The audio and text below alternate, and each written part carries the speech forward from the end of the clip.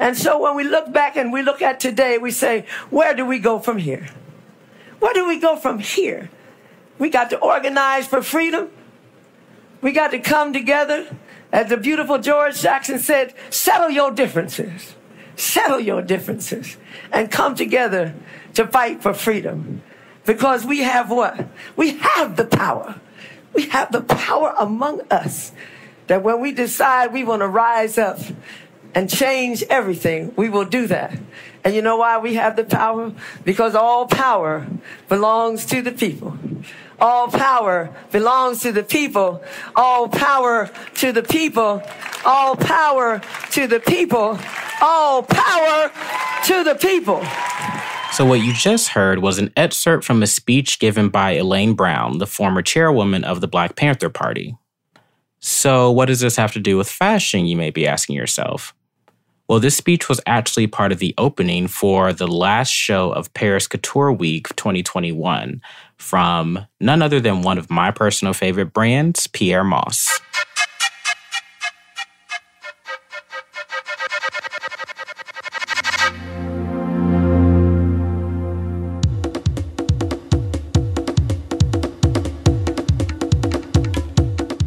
My name is CJ, and welcome to Black in Fashion, a podcast that highlights key Black figures who have impacted the world of fashion as we know it today, as well as those who continue to influence this ever-changing industry.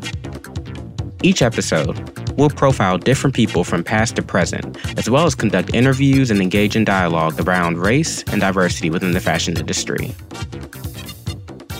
Thank you so much for tuning in to this week's episode of Black in Fashion. So this week, I'm going to talk about a pivotal moment in fashion that happened almost 2 weeks ago. On July 10th, Pyer Moss premiered their couture collection, returning to the runway after a 2-year hiatus. This collection, titled What You Is, brought the creativity and innovation of Black inventors to the forefront of a society where their contributions are oftentimes more overlooked than not. The creative director of Pyer Moss, Kirby John Raymond, explained that the concept for this show was a collaboration amongst his team, and the idea really sparked during a trip to Joshua Tree back in March. Sidebar, if you'd like to learn more about Kirby John Raymond as a designer and the birth of Pyer Moss, check out episode 13 of Black in Fashion, released in June of 2020. Despite being delayed for 48 hours because of the weather, this momentous show is sure to go down in history for a few reasons. First, it was held at the Madam C.J. Walker Estate, Villa Luaro in Irvington, New York.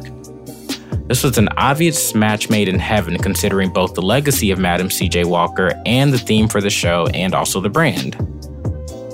Carolina Gonzalez said it perfectly for Vogue.com. As a brand dedicated to preserving and celebrating Black heritage and activism within the fashion community and beyond, it is more than fitting for this monumental moment to take place in Madam C.J. Walker's home. In the same article, Gonzalez cites a 1917 New York Times interview with Madam C.J. Walker, who said, "I'm not a millionaire, but I hope to be someday, not because of the money, but because I could do so much to help my race." As she was already the wealthiest Black woman in New York City at the time and, as history tells, did become a self-made millionaire. But the significance of the show being held at her estate speaks not only to the history of Black innovation, but the uphill battle in reaching such levels of achievement. Reason number 2. Kirby John Raymond is the first Black American designer to show during Couture Week in over the 150-year history of the Chambre Syndicale de la Haute Couture. Now, I did see a few conflicting articles about this fact, so I'll clarify that Kirby was the first to show couture. The first Black designer and first American designer to ever be admitted into the Chambre Syndicale de Prêt-à-Porter was Patrick Kelly in 1988. Excuse my French, it's not perfect, I don't speak French at all, but Prêt-à-Porter means ready to wear, and while this French governing body derived from the Haute Couture Syndicale, it is separate and less than 50 years old. So again, Kirby John Raymond made history as the first Black designer to show during Couture Week in the Chambre de Syndicale de la Haute Couture's over 150-year history, separate from Prêt-à-Porter. Reason number 3, the performances throughout the presentation. So one of my favorite parts of the show outside of the fashion was the opening speech given by former chairwoman of the Black Panther Party, Elaine Brown, who was also the only woman to hold this position during the party's active years. You absolutely have to watch it for yourself.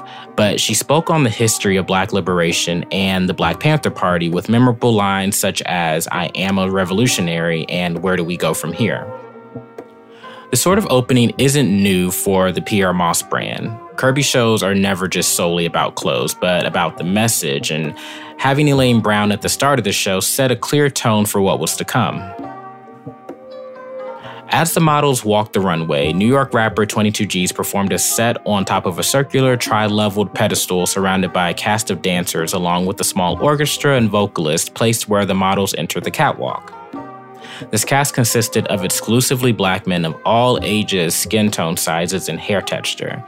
And for me personally, it was refreshing to see the number of fros, locks, braids, fades, and all styles in between present on the stage of a couture show. And it felt more genuine than performative, even though they were literally performing. But that's probably because these performers looked no different than the models, the designer, and the majority of the Pyer Moss team and the audience. The fourth reason is definitely the looks. Now, you can find the looks with a quick Google search, but you can also see each piece on the Pyer Moss Instagram. They've been posting 3 looks from the show every few days, so most of the looks should be posted by now, if not in the next week or so. Again, the show's focus on the achievements of Black inventors throughout history, so you had looks as abstract as Look 17, which was inspired by the patent improvements to the fire extinguisher, Thomas J. Martin, 1872, to looks as literal as the peanut butter jar from Look 4, George Washington Carver, who may not have invented literal peanut butter, but still created over hundreds of peanut products. A few of my personal favorites included the roller cape made entirely of hair rollers with actual hair extensions rolled into each individual roller, Solomon Harper, 1930. That cape actually took months to make, I read, but it moved so elegantly down the runway. Like, I literally could not take my eyes off of it from when it entered all the way until the model left the actual catwalk. I also loved the horseshoe gown, Oscar Brown, 1892, the lampshade gown, Lewis Latimer, 1881, and the typewriter look, L. Burridge and N. Marshman, 1885. Other looks were based on the Super Soaker, Lonnie Johnson, 1991, the Traffic Light, Garrett Morgan, 1923, and the Fire Escape Ladder, Joseph Winters, 1879. Now, I can go on and on with the inventions, the inventors, and the years, but you're honestly much better off watching the show yourself or at least checking out the looks than listening to me.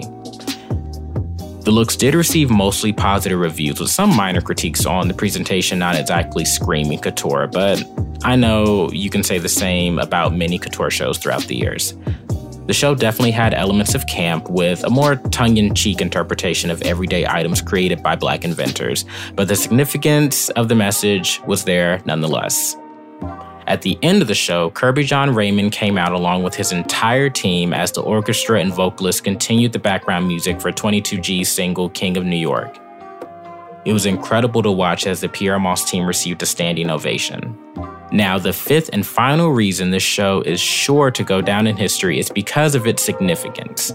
The one thing that rang true as I watched these beautiful Black models strut down the runway, listened to the bars coming from 22G's, and absorbed the powerful words from Elaine Brown was that this was a couture show. Whether you're familiar with the history of couture or not, this sort of presentation would never have happened 150 or even a decade ago. This was a presentation from a designer who was literally blacklisted from the mainstream fashion industry for using his platform to share a message not entirely dissimilar from this one. And while police brutality wasn't the theme, the message of Black liberation was very apparent, and the celebration of Black innovation held center stage. It was a very proud moment to see. This collection is set to be installed as an exhibit at the Walker Estate this fall in partnership with gallerist Nicola Vassell. So if you're in New York, I'd be on the lookout for this exhibition this fall. I'll end this episode with a quote from the creator-director himself. On the Pyer Moss brand, Kirby John Raymond said, "We're a platform. That's what we do well. Not just the clothes, but the message, the story, the whole community around it." For more information on Pyer Moss and Kirby John Raymond, you can listen to episode 13 or check out their website, pyermoss.com, or Instagram at Pyer Moss. Black in Fashion is written and produced by me, edited by Joel North. The theme music is from PBT and Production Music Library, and background music for our profile episodes comes from Lakey Inspired. The title is Better Days.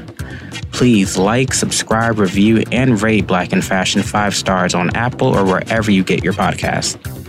You can also find us on Spotify, Google Play, or SoundCloud. Lastly, follow the show on Instagram and Twitter at BLKNFSHN. Again, that's at BLKNFSHN, just like the logo. Thanks for listening.